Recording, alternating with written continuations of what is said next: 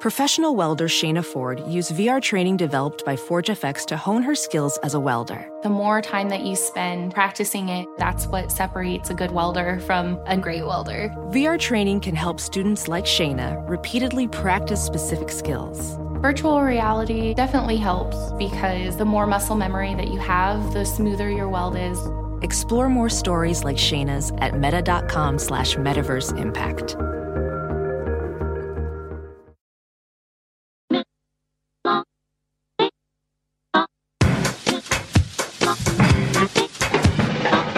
Down into the middle of the party center. Into the cool beat of the happy, they went quiet. Oh yeah. Dancing and talking about the power of the gospel. Everybody. Into the cool beat of the happy, they went quiet. Welcome to the You Are Not So Smart podcast, episode 84.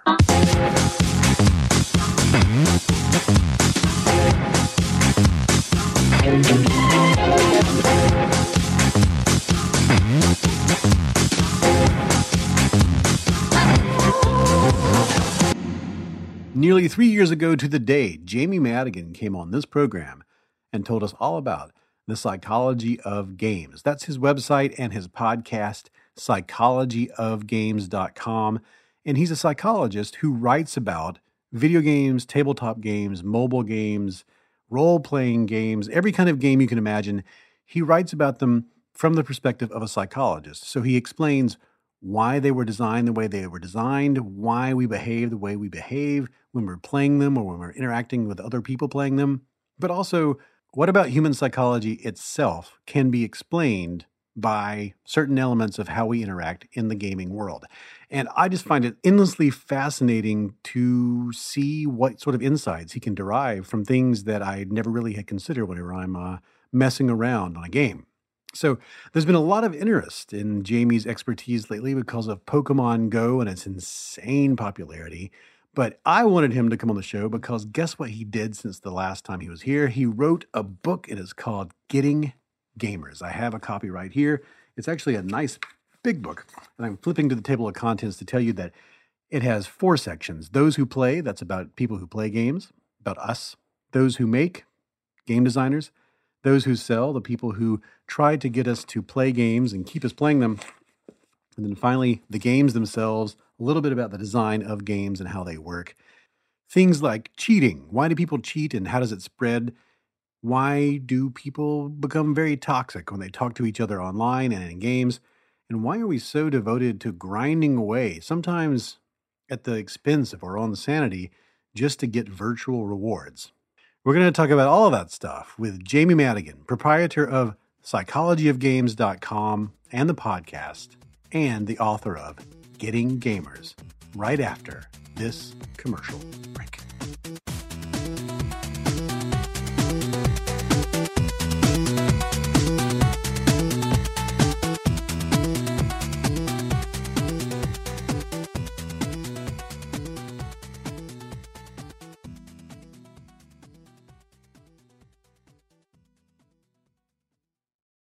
If you need to make a website, you need to make a website with Squarespace.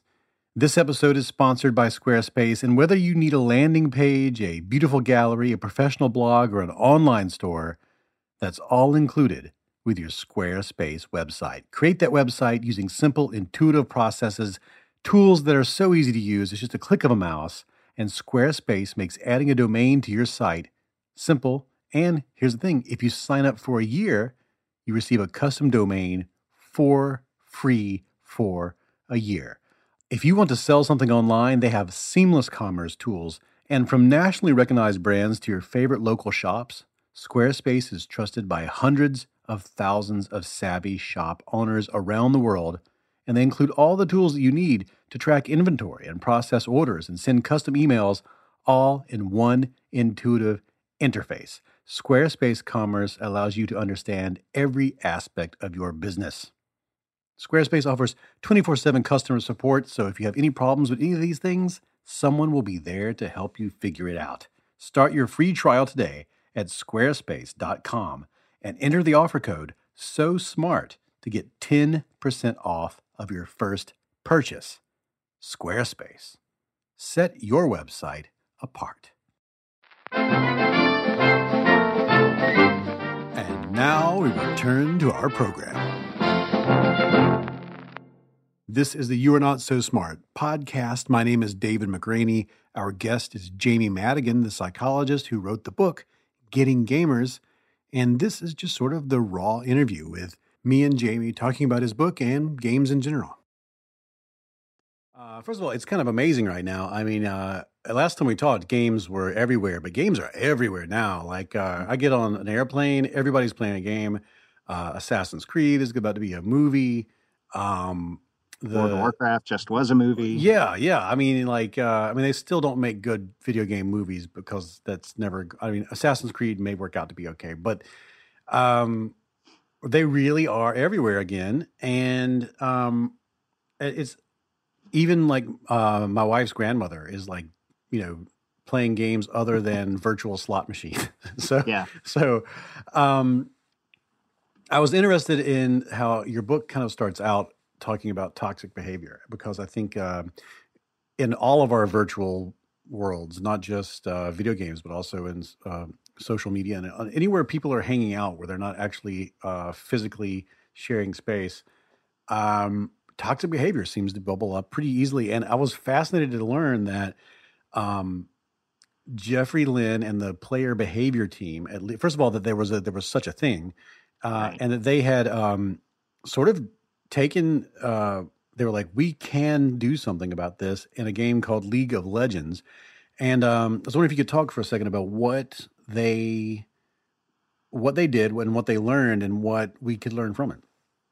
Yeah, I thought that the story of the player behavior team at Riot Games was a good one to lead off with. And Jeff Lynn had earlier this year left Riot and League of Legends, kind of go off and do some other stuff, but he's left behind a bunch of people that are continuing to do the same work. But I think that the approach that they took was really interesting because of its sophistication and the willingness to sort of apply some science and some scientific method to studying the problem.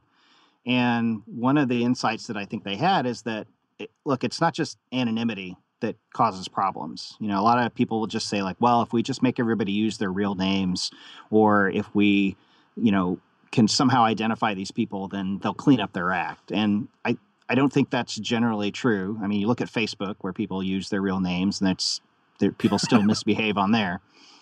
And yeah. I think it has more to do with what psychologists call a state of de-individuation, of which anonymity can be, a precursor or a cause. It can help create that state. But essentially, de-individuation is where you feel that you are not an individual as much as you are like a member of a crowd, a faceless member of a crowd. And you sort of get, whenever you have a situation that makes you not visible to other people, like your true identity not visible to other people, there's sort of the anonymity piece where like you can't see me and the consequences of my behaviors are not going to be tied to my identity.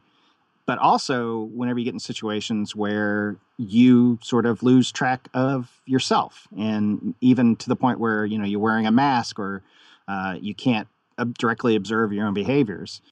So they've done studies where just like putting mirrors in rooms will make people feel less de-individuated because they'll see themselves. Or when they put people in costumes and have them wear like Ku Klux Klan robes or nurses' uniforms, that can affect their behavior in different ways. So there's the famous experiment with the kids and the candy. Yeah, the Diener study back in, I don't know, it was like the 1970s, but that was sort of one of the hallmark studies of it, where they had the kids go up on Halloween night. So the kids were out trick-or-treating, and they set up a bunch of different houses in the Seattle area with like the entryway or the porchway with like bowls of candy, like fun-sized Snickers.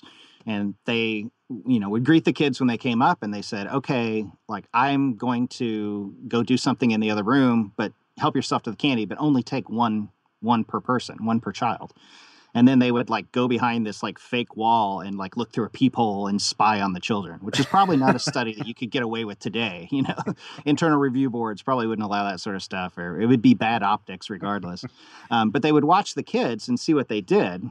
And for some of the children, like they had robbed them of their identity. So these kids were like in costume for Halloween.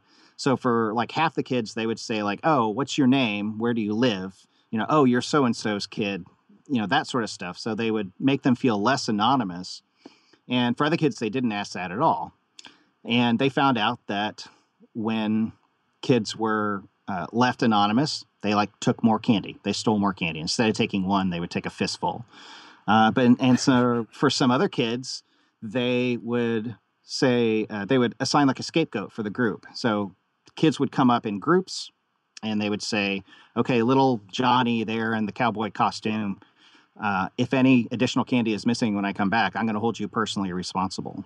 And what they found out was that like groups of children, when they had a scapegoat, like they would steal more candy.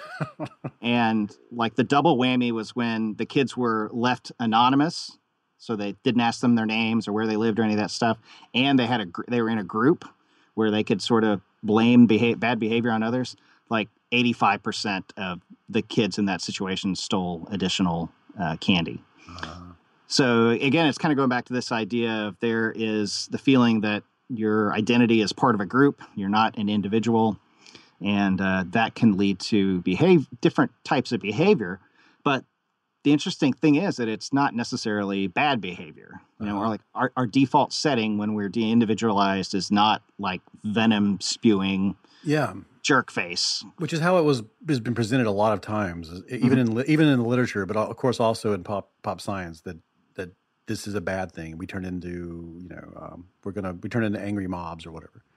Yeah, and so there's like a few different models or a few different takes on de-individuation, but I think the one that's most relevant to video games, says that when you are in a state of de-individuation, when you feel like you're part of a crowd and consequences of your behavior are not necessarily linked to your identity, that instead of necessarily acting poorly, what you do is you look to the social environment for cues to how you should behave. So you're more susceptible to cues as to how you behave.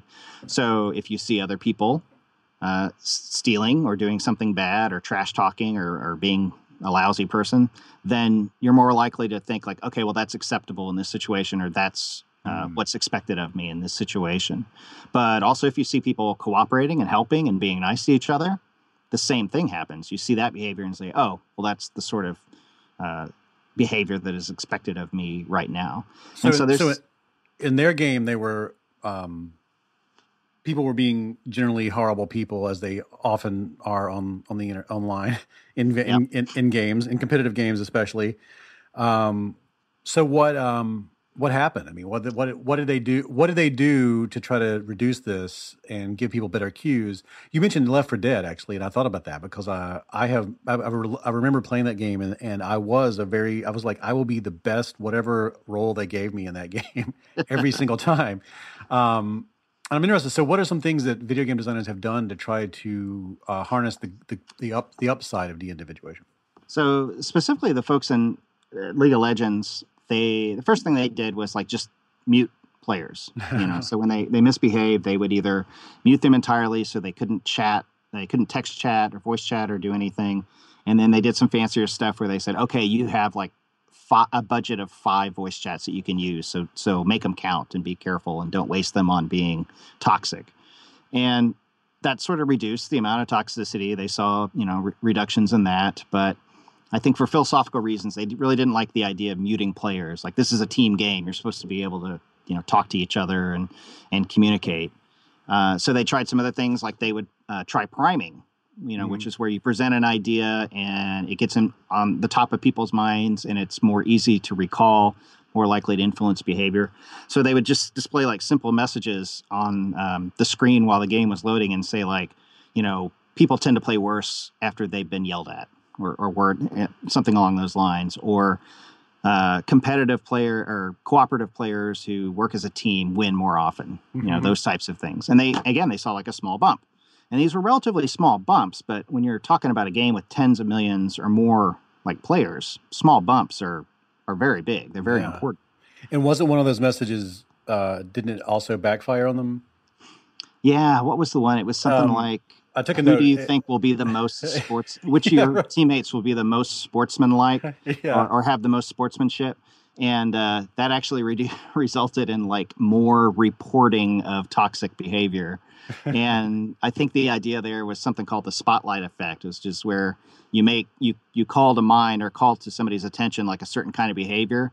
You shine a spotlight on it, and they're on the lookout for that behavior. Right. So it may not be that the matches were any more toxic, but people were looking for toxic behavior to try to answer this question that had been put on their mind. And they also found you something to do with friends. Like you, if you could at least get two people who knew each other to play the game, even with a group of strangers, that had some effect, right?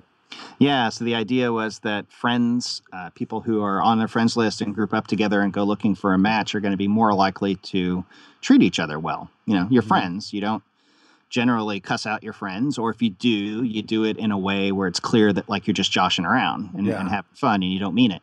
So they started looking at like, okay, this is a 5-person team. Do we reduce toxic behavior if we have 2 friends and 3 strangers, 3 friends and 2 strangers? And they found out that like sort of the optimal mix was 3 friends, I think, grouped up with 2 strangers to fill out a team of 5, because the friends would sort of set the tone. Again, remember, when you're in a state of de-individuation, you look to the other people in your group or in your environment for cues on how to behave. And if these 3 friends are sort of behaving themselves and being friendly and cheering each other on, then the 2 strangers that were paired up with them start to pick up on that. Yeah. You know what something I feel like there's a lesson in that chapter really made me think this, like, this was a social environment, a virtual environment where people acted socially. And when they took their hand off the till, when they took their hand off of the steering wheel for this thing, when they just left it to itself, bad things happened. And then when they actually put some effort, some thought into how do we create this environment, they were able to, because you wrote in the book that Lynn said, players are inherently good, and bad context creates bad behaviors. And, I try to think that when I'm looking at YouTube comments or Twitter stream, especially after the conventions and stuff. And I think these people are probably good people, and they're put into a social environment right now with no guidance. There's no cues. There's nothing. And there's probably a way to handle this other than just straight up going ban down the line. Mm-hmm. I mean, what do you think? Yeah, I think that's true. And I'm not sure that there's no guidance or no cues, because often the guidance and cues are provided by, the people at the top, the politicians or the marketers who are saying like, this is, I'm right, they are wrong. It's okay to hate this other person. And this isn't about like which choice you should make. It's about which person you should hate more, and that type of thing. So again, people really pick up quickly on those sort of social cues. And to the extent that the situation is ambiguous or uncertain, or like their opinions are ambiguous or ambivalent, then they start to look more and more to the environment, maybe even unconsciously, to decide like, well, what is included in the range of acceptable behaviors here, and they pick up at that. That is so, and this is like one of the biggest lessons, even if you don't, just one of the biggest lessons you can ever learn from psychology at all, for me, especially if you come from a culture that's very individualistic, like American cultures, is how much environment matters in behavior. Mm-hmm. And we have a strong intuition in an individualistic society that people are, that their personalities, their character determines what they do and say and how they act and how they behave, not the situation they find themselves within. And that the situation doesn't have hardly any power compared to who they are. And not true, though. And that's just not it at all, right? I mean, that's this is showing up in games as much as it is social environments. And what you said really makes me think that, because or reminds me of that, because when you don't know what to do, you look to the environment. And the environment, is a social environment oftentimes. Yeah, and competitive games kind of have the deck stacked against them in a lot of ways, because the environment that you're playing the game in is a competition, right? So already you've got concepts and ideas about like beating other people and proving your dominance and proving that you're better and winning. And in a lot of the games, like first-person shooters, they're very militaristic, and there's sort of a violence undertone, or at least like, I'm going to defeat the other team. So sort of off the bat, that those cues are already there, and it's an uphill battle a lot of times to provide cues to like say, okay, no, yes, this is a competition, but primarily it's about cooperation within your own team and being nice to each other and having sportsmanship. So it can be tough. I remember Journey being a really magical experience in that the only way to win the game is to cooperate with a stranger, and you aren't given any instructions as to how to do that or that you should do that. It just sort of it starts to reveal itself to you as you play. I remember when I played it, I thought I was playing with a really smart AI at first, and then because I had read nothing about it, and then I had the most I remember my chest just filling up with this new emotion of, wow, that was something. And they really play it up later on when you have to really, really, really almost sacrifice yourself for the stranger to get to the end of the game. And it was one of those moments where I was like, oh, wow, the context of this situation is making me do something that I wouldn't have done normally in a video game. Yeah, and Journey was a really interesting case because the mechanics of the game would actually not allow you to hurt or hinder another player. Like the only thing you could kind of do is either be ineffectual or help them out.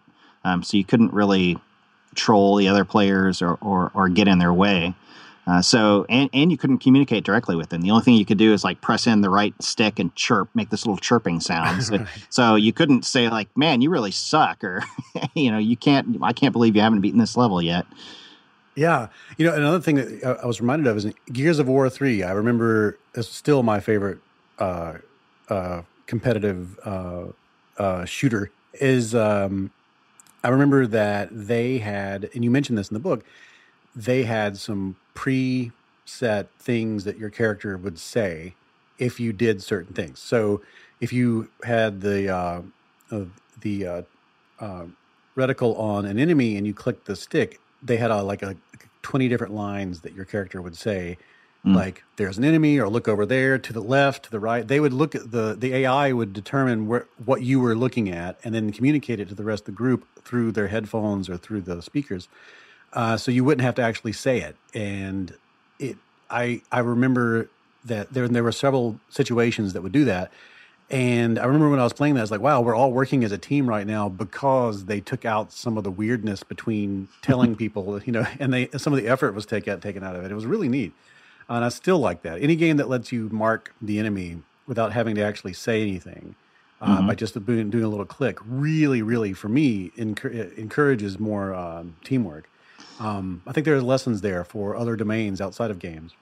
Yeah, there's another game called Overwatch that I've been playing a lot of that does some similar types of things where a lot of the communication is just automated. Like if your team needs to get on a capture point, then, one of the characters will say like, they're taking over the point. Go take it back, or I need healing, or those types of things. And it does have voice chat and text chat as well, but it does, I think, go a long way towards like automating those cues for proper behavior. And now we take a break from our program for a word from our sponsor. It's been said that we should surround ourselves with people who are smarter than us, benefit from their knowledge, keep ourselves challenged.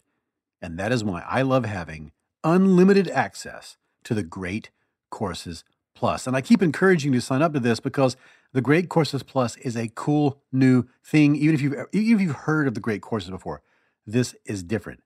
This is unlimited access to award-winning professors and experts about whatever interests you. They have so much to go through. We were looking through all the stuff just the other night, and we both, my wife and I, Amanda, we picked about 20 different things each that we had never seen before. They have engaging, demanding video lectures in thousands of different topics, and they're easy to fit into your schedule. You can watch anytime, at home, the gym, break at work, and you can start and resume from any of your devices. I just watched their course, Games People Play, Game Theory in Life, Business, and Beyond. What is game theory? It's the scientific study of interactive, rational decision-making. So what is that? Well, it's just sort of the central part of agriculture, politics, computer science, biology, and economics, and all sorts of other things that involve asymmetric, information exchange. Now, this whole lecture series is 24 lectures, and my favorite one is probably 13. Whom can you trust? Signaling and screening. It's all about how people try to convey information, elicit it, or guard it from other people or other animals. He uses examples from mythology and movies and card games and the animal kingdom to illustrate what it's like to live in an asymmetric information exchange society. It's great stuff. I want you to sign up so you can start streaming courses like this one yourself. And right now, as one of my listeners, you will immediately get a free month of unlimited access to all of the Great Courses Plus lectures when you sign up. Start your free month today, free month, by going to thegreatcoursesplus.com/smart. That's thegreatcoursesplus.com/smart. And now we return to our program. I'm David McCraney. This is the You Are Not So Smart podcast. And now we pick up where we left off with our interview with Jamie Madigan. One of the best things that I ever learned was to stop thinking that the guy that cut me off in traffic is an asshole. Or he might be, but you don't know. Yeah. It's not, but that, and just knowing that you're somebody's asshole at some point, and that Put that on a Hallmark card. And that you always have an excuse, absolutely, and it's a reasonable one, and that really altered the way I thought about everything after I finally let that sink in, that I'm somebody's asshole. Overwatch is a good thing to talk about, actually, because they said if you cheat once, you're out for life, and when I read about that, I clicked on whatever article I was reading had a link to a place where you could go buy cheats and hacks.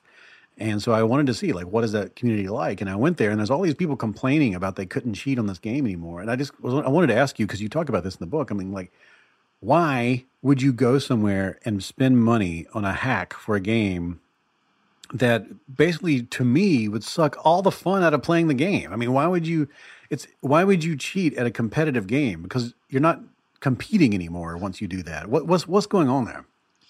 I'm not sure I got a real satisfying answer for you on that one. I think sometimes people do it as a technical challenge, where they'll find ways to exploit the game and write code that allows them to do things they're not supposed to do. It's just sort of like, well, can I do this? Or I've already wrung all the fun out of this game that I think I'm going to get. So here's like an additional way I can sort of challenge myself outside of the rule set that I'm supposed to be playing by. But as far as like, that doesn't really explain the people who go to a website, punch in a PayPal account and buy, a subscription, a month-long subscription to cheats for a competitive shooter game like that. And, I think those people are probably just trying to find like another way to get interest out of the game. They may be trying to find another way to unlock content so that they can, get all the different like cosmetic items more quickly to get at the games. But one of the things that I wrote about in the book, though, is like, regardless of the reason why some people are cheating, like cheating in games and in other areas of life is contagious. So, one guy in the book I talk about did a study of Steam users, and like Steam is a platform for downloading and playing computer games.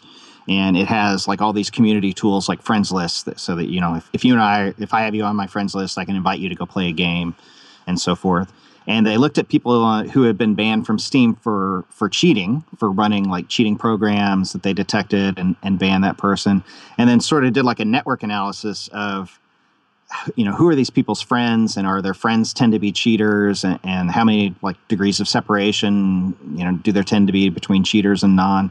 And they found that once like somebody was banned for cheating, or like before they were banned, that they were more likely to have cheaters on their friends list, and people who didn't cheat were very unlikely to have people on their friends list. And there's just some sort of interesting research there. And there were like other studies that would, where they would bring subjects into a room, and they would say, okay, we want you to solve like these math problems, and we're going to pay you X dollars for every correct one that you solve. And there would be like not difficult tasks, but time-consuming ones. And they would then rig the system so that there was like a Confederate in the room who, after like 15 seconds, was just like done, and would get up and then go turn in his or her sheets to get their like $10 or $15 or whatever it was. And in some of the conditions, they made it possible for them to cheat by, like, the proctor wouldn't look at their paper. They'd just be like, they would literally say like, oh, just go feed it into that shredder, into that document shredder. So you could very easily see how you could cheat just by claiming that you had solved, so many problems. And they found that in cases where they had the person like cheat or they found that in cases where they gave people the opportunity to cheat and easily get away with it, that cheating went up. So because they knew, like, on average, like, a group of people should be able to solve 10 of these problems.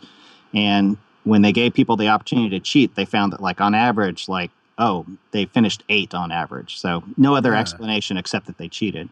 And they found that when somebody flagrantly cheated and advertised it to the group by, claiming to have finished all the problems after a few seconds, that, like, cheating skyrocketed, that everybody else started to cheat. So I think that, in video games, when you see other people engage in that sort of behavior, it's more likely that you're going to seek it out or engage in it if it's an opportunity, whether it's downloading cheats or using some exploit in the game. Yeah. So it's in the best interest to get rid of it as fast as possible, to put those fires out, I would assume. Yeah, because it ruins the fun for other players. And, if you're on a server full of people cheating at the game, you can't engage the way you want and you can't have a good time. So you'll quit and move on to something else. Cheating is like the kudzu of gaming. Like after a game's been out long enough, it'll just be, especially if the developers have sort of walked away from it, it just, it starts to creep over. I know my dad, who's almost 70 years old, he still plays lots of PC first-person shooters. And if he goes and plays one of his old favorites, it's like the all drugs Olympics, it's just a who's got the best hacks, and he still plays it. So it's fascinating to watch that creep in on old stuff.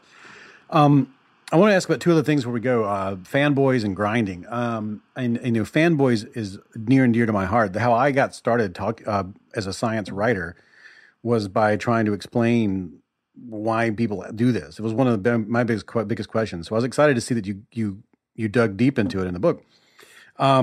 Surely you've met people who are super into Apple and they hate everything Android, or the other way around, or if you're in the South, Ford versus Chevy. If you are, if you are noticing anything to do with politics, you've noticed fanboyism, but more. One of the weirder aspects of it is whenever people are just really into a product, and if you enjoy games, console games, this is something that you've experienced, which is people who think, and this was more of a problem maybe a few years back than it is this generation, but it sure is still there. The idea that if I buy an Xbox, then I now must become a soldier in the Xbox army and must or if I buy a PlayStation, that means that everything that Xbox makes and does and is garbage to me for all time. It makes no logical sense on the surface because it's just a thing you bought. It's just a box with some circuits in it that plays a game. A lot of times it plays the exact same game that you can play on the other one. Yeah, exactly. So it's very perplexing. But psychology does have something to say about this, and I just want to hear from your perspective, from what you've learned. Why do people do this? So one of my favorite illustrations of this, I actually just heard a few days ago, where somebody was talking about the U.S. presidential election season coming on us, and they mentioned this New Yorker cartoon where there were like two dogs sitting in a bar having a drink, and the dogs were wearing like very nice pinstripe suits, looked very successful. And one of them was saying to the other, it's not enough that dogs succeed, but cats must also fail, which, I think kind of encapsulates the whole concept pretty well. And you're right. I think that the root of a lot of this is the fact that we put so much of our identity into the products that we buy. And in the book, the experiment, the classic psychology experiment that I lead into the topic with is one where they went to like a horse racing track And these two researchers went to a horse racing track, and they would go up to the people who were placing like their $2 bets on a race. And like half the people, they approached them after the person had actually gone up to the window and placed their bet. And they said, like, how confident are you that your horse is going to win the race, the horse that you just bet on? And then the other half of the people, they caught them like right before they made it to the window and before they had put their money down on the horse. So really literally just a couple of minutes difference between those two groups of people, and the fact that like one had committed money to the bet and the other was just intending to commit money to the bet. Like they probably had their horse picked out. And they found that like on a 7-point scale, that the people after they had actually put the money down, their confidence in the horse winning the race went from like a 3 to a 5. Like not a huge difference, but measurable and pretty significant. So the only difference between those two people is whether or not they'd invested money. And once they invested money, they didn't want to feel like they had wasted that money. So they're, again, like the consistency between our behaviors and our internal sort of beliefs. We want to have consistency between those two things. And one way to do that is the easier way to do that is to change our beliefs, or at least our reported beliefs, in line to match our behavior, because it's hard to go back in time and change our behavior. Right. So the people who had made the bets were reported being more confident and feeling better about the odds of their choice. And you see that in products like, last console generation, when the Xbox One and the PlayStation 4 were coming out relatively close in time, a lot of people had to choose one. Like you couldn't afford to drop $500 twice, on a system like this. Most people couldn't. So they had to either go Team Xbox or Team PlayStation. And when you spend that much money, $400 to $500 plus $60 for a game, maybe another $60 for another controller, maybe you sign up for like their subscription service for another $60 for the year. You're talking a lot of money, and you don't want to have to deal with any of the cognitive dissonance that might come from having made a bad choice. And so people will actually shape their beliefs to be more in line with their behaviors. And then because we're very tribal creatures, we want to know, like, we can't both be right. Like the other guys can't be right who bought a PlayStation if I bought an Xbox. Like that just doesn't reason. So they have to be wrong, and we have to start paying more attention to reasons that sort of confirm that belief, because it makes us feel better about ourselves.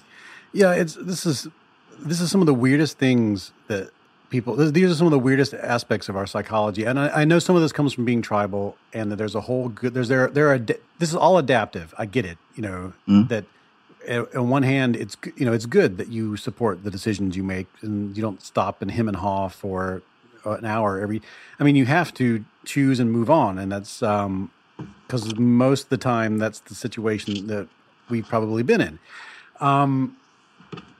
But it is odd because you talk about the Pepsi study, and this is one of my favorite studies in all of psychology, where they go, aha, it's not Pepsi, it's Coke. And then like they have an MRI. If you could just explain, like they have an MRI, they're looking at they're looking at the person's brain activity, and then they say one thing to one group and one thing. If you could go through it, it's great.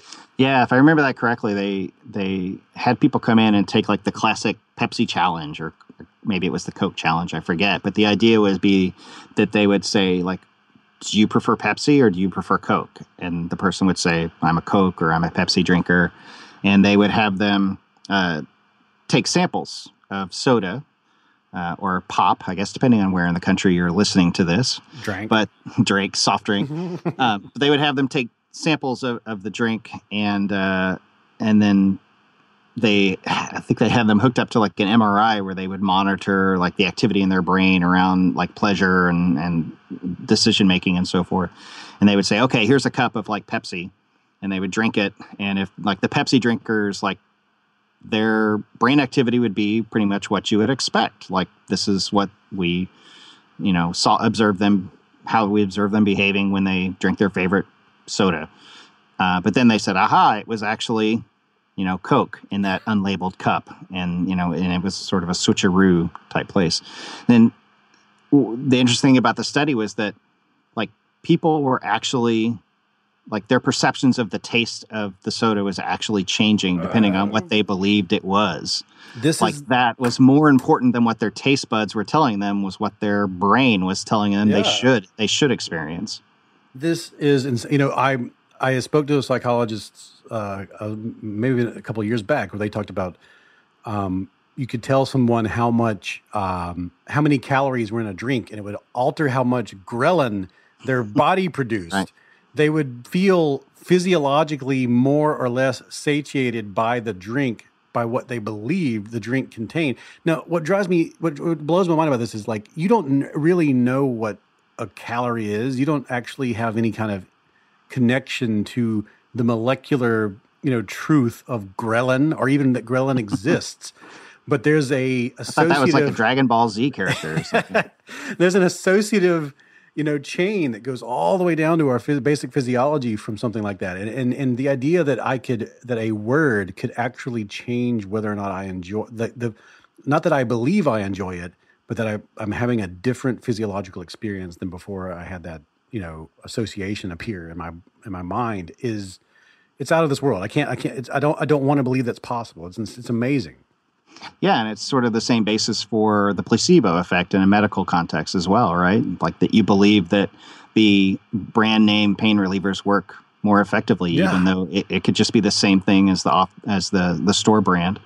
Yeah, there's even placebo sleep. I mean, you can trick people into thinking they got more sleep than they did, and they'll perform better on tests. Yeah, I listened to that episode of your podcast. That was a good one. That's insane to me. Okay, so... so it makes sense. There's tribalism. There's choice supportive bias in here. There's you're avoiding cognitive dissonance, and you write. I love the sentence you have in your book, which is it's like there's a mismatch between behavior and belief. That means you got to either change your belief or your behavior. So you can't go back in time. You might be able to change your future behavior, but right there in the moment, you're going to probably change your belief. And all of that stacks and stacks and stacks, especially if you've got a product that the marketing of the product is all about, when you buy this product, you're saying something about yourself, which is really what an Apple product does most of the time. It says, you're saying you're the kind of person that would buy this. And now you have to, now you're throwing in consistency bias. And I mean, there's a million things that are coming into play now where you're, they all force multiply each other.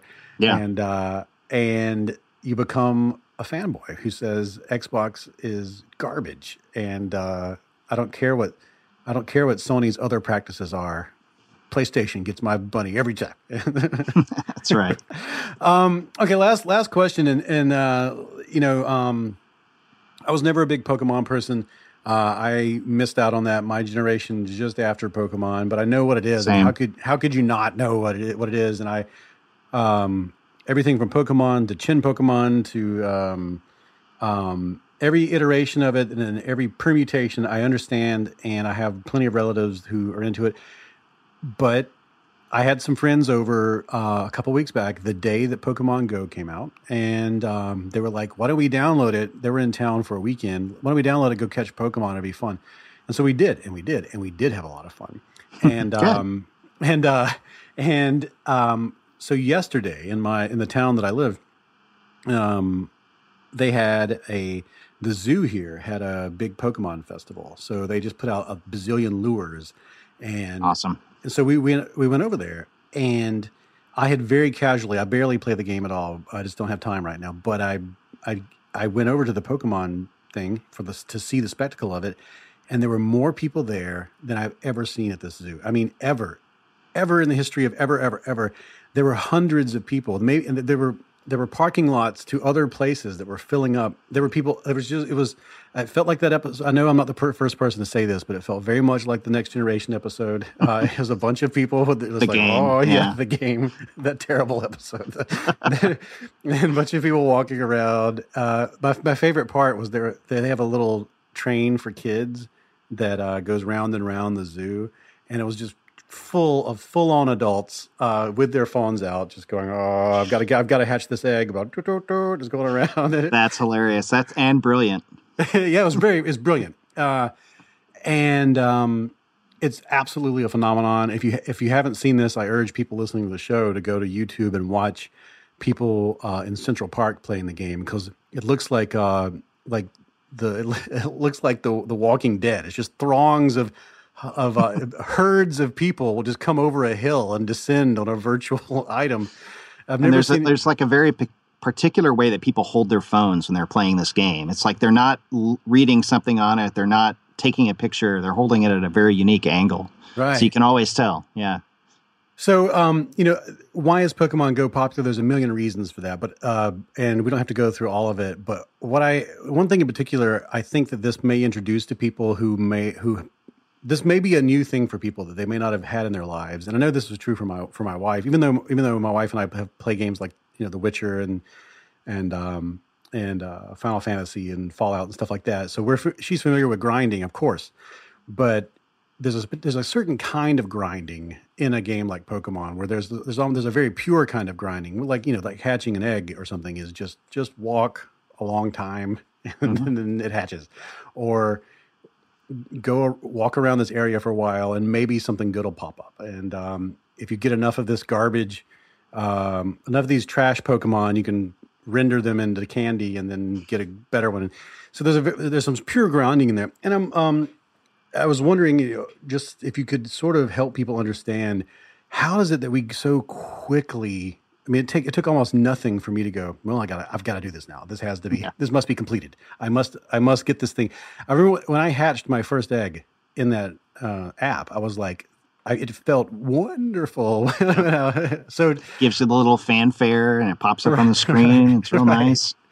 So why in the world would that be pleasurable to me? Like it seems like it's outside the realm of anything that I experience out here. And, it's not like eating French fries. So what's going on there?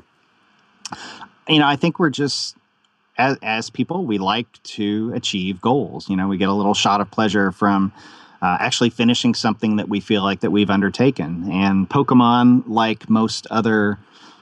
Go, like most other games, is very clever about how it drip feeds you information about your progress towards an objection, whether it's like hatching an egg or having enough candies to evolve, one of your Pokemon or level it up or being able to challenge a gym. It's really smart about how it communicates that information, and it's smart in that it gets you started towards progress towards completing those goals sort of automatically.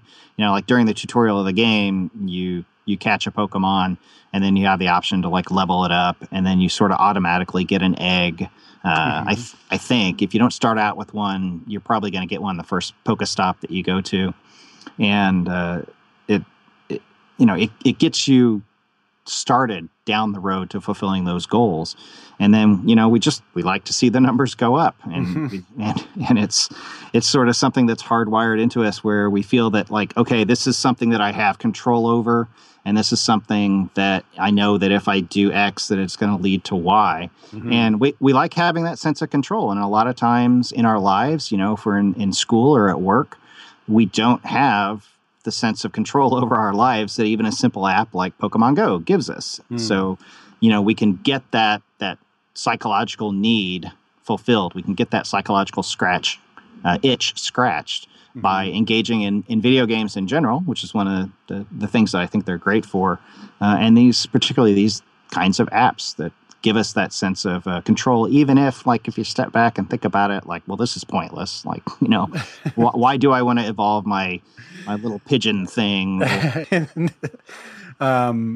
You mentioned in the book, we've talked in the last podcast about the Zygarnik effect, or Zygarnik. It's a weird word.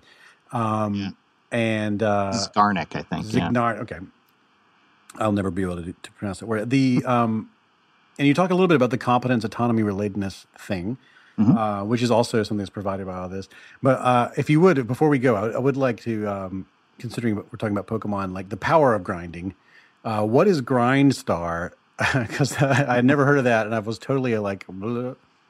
Yeah, that was a little indie game that was made by this guy during what's called a game jam, which are these events where game developers and amateur game developers will go and they'll be like, okay, we've got 48 hours to make a game.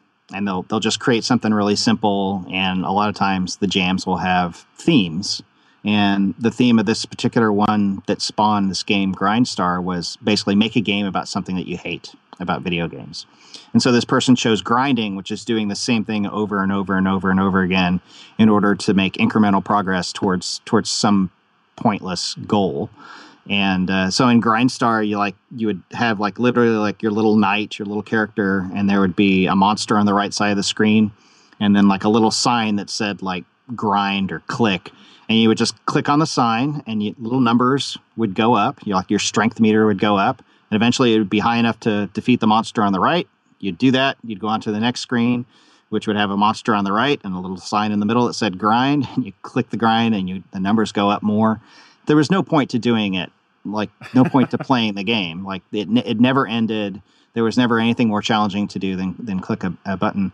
And the guy had developed this game as sort of a tongue-in-cheek commentary on grinding in video games. Yeah. And I thought it made a great illustration of the concept and the fact that once he put it out there on the internet to be downloaded, he actually found that some people like just enjoyed doing the mindless grinding. Like some people were hitting like level 100 or more that he never thought anybody would ever get to. That's interesting because I had to quit Destiny because it got its hooks in me, and I'm not a fan of mindless grinding. And Destiny had some particularly, I felt I felt like they were exploiting my psychology instead of letting me have fun. And that was, I could be wrong about that. That's just my opinion of the game. And but I remember having so many things working their way toward completion. And having a lot of fun. And then what I thought was fun. And then when I got the stuff, when it was done, I remember feeling like the very opposite of that. It was like the day after a rave. I was like, it was odd. One of the worst feelings I've ever had playing a video game was actually reaching my goals in Destiny. And it made me think long and hard about whether I wanted to keep playing, and then I stopped. And I haven't played since. And I have friends who are still playing. And it's that point where you realize that, like, oh, they're just making the numbers go up. Like, there's nothing inherently interesting about what I'm doing to make the numbers go up. But they expect that if they make the numbers go up, I'll keep playing. And I'm sure if someone is on the Destiny development team listening to this, they're like, we have to figure out how to get rid of that bad feeling he had whenever he got his rewards. Yeah, I mean, I had the same experience with Destiny. I played it like for 40, 50 hours before I got burned out in a similar way to you, where it's just like, I'm just repeating, and they've just sort of added like new meters for me to fill up. But at the same time, like 40, 50 hours spent with a game, like I call that a success. Like I got my money's worth out of it, and the developer got my sale and got me to stick around to make the game enjoyable for other people. So and I did enjoy. I'm not going to lie. The raids that I did were very fun. One of the best. It's really weird. Destiny gave me one of the best experiences I've had in games, and one of the worst. one of the best, absolutely ever, was the first time I did the big raid, and it was a group of people, and we had to all coordinate and work together, and then we achieved the goal. And I was like, this was amazing. Like this could only happen in a video game. And then, there was also that horrible desert of the real whenever I finally got all my stuff upgraded, and I looked around the room and said, I just realized that if someone had accidentally pressed a button over at Bungie and gave me all that stuff, and like it just happened to all pop in place and appear there, that I would have realized this was not a fun experience for me. That I was just chasing some digital dragon. There was nothing happening that was enhancing my life. So that's funny you mentioned that, because I've heard of people who start playing like mobile games supported by in-app purchases and microtransactions, and they might go and do something like pay $100 to buy all the purple diamonds and like buy all the items and unlock all the things in the game like immediately, and which they would have normally been able to do by grinding, by just playing for a long time. But once they sort of buy their way through all that, they find that, like, wow, this is not fun at all. Why am I playing this? So okay, so let's figure it out. If people have got to buy this book, it's everything. If you like games and you like psychology, this is it. This is the one you've always wanted. And if you make games, or if you make apps, or if you work in any industry, I think that is interested in how do you create really good user experiences, or how do you improve the way that your audience interacts, the way your fans interact with your product or your brand, any of that kind of stuff. This book has all that kind of stuff in it. So how do they find it, and how do they find you? So the book's Getting Gamers, The Psychology of Video Games and Their Impact on the People Who Play Them. You can search Google or Amazon or Barnes & Noble or wherever you like to buy books online. There's ebook and print versions of it. And then you can also go to psychologyofgames.com. That's the main clearinghouse for all of my stuff. You can find information about the book there, and you can also find literally hundreds of articles that I've written about the psychology of video games. And I also do a podcast of my own, which you can check out there as well. Yes, go listen to this podcast. It's awesome. Thank you so much, man. It was great catching back up with you. And it's a lot of fun.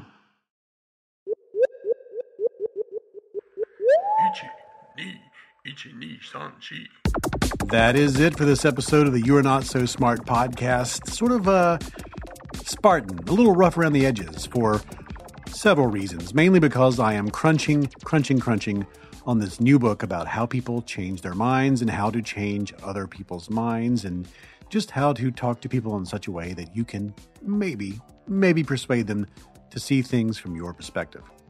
Head to patreon.com/youarenotsosmart to support this program, to improve this program in the new year, starting in January. Lots of changes are coming thanks to your support.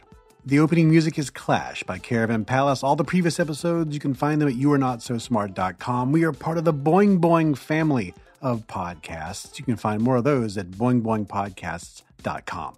On Twitter, we're at NotSmartBlog. I'm at David McRaney. Find us on Facebook, and soon the founder of Reddit right here on this show. Nani?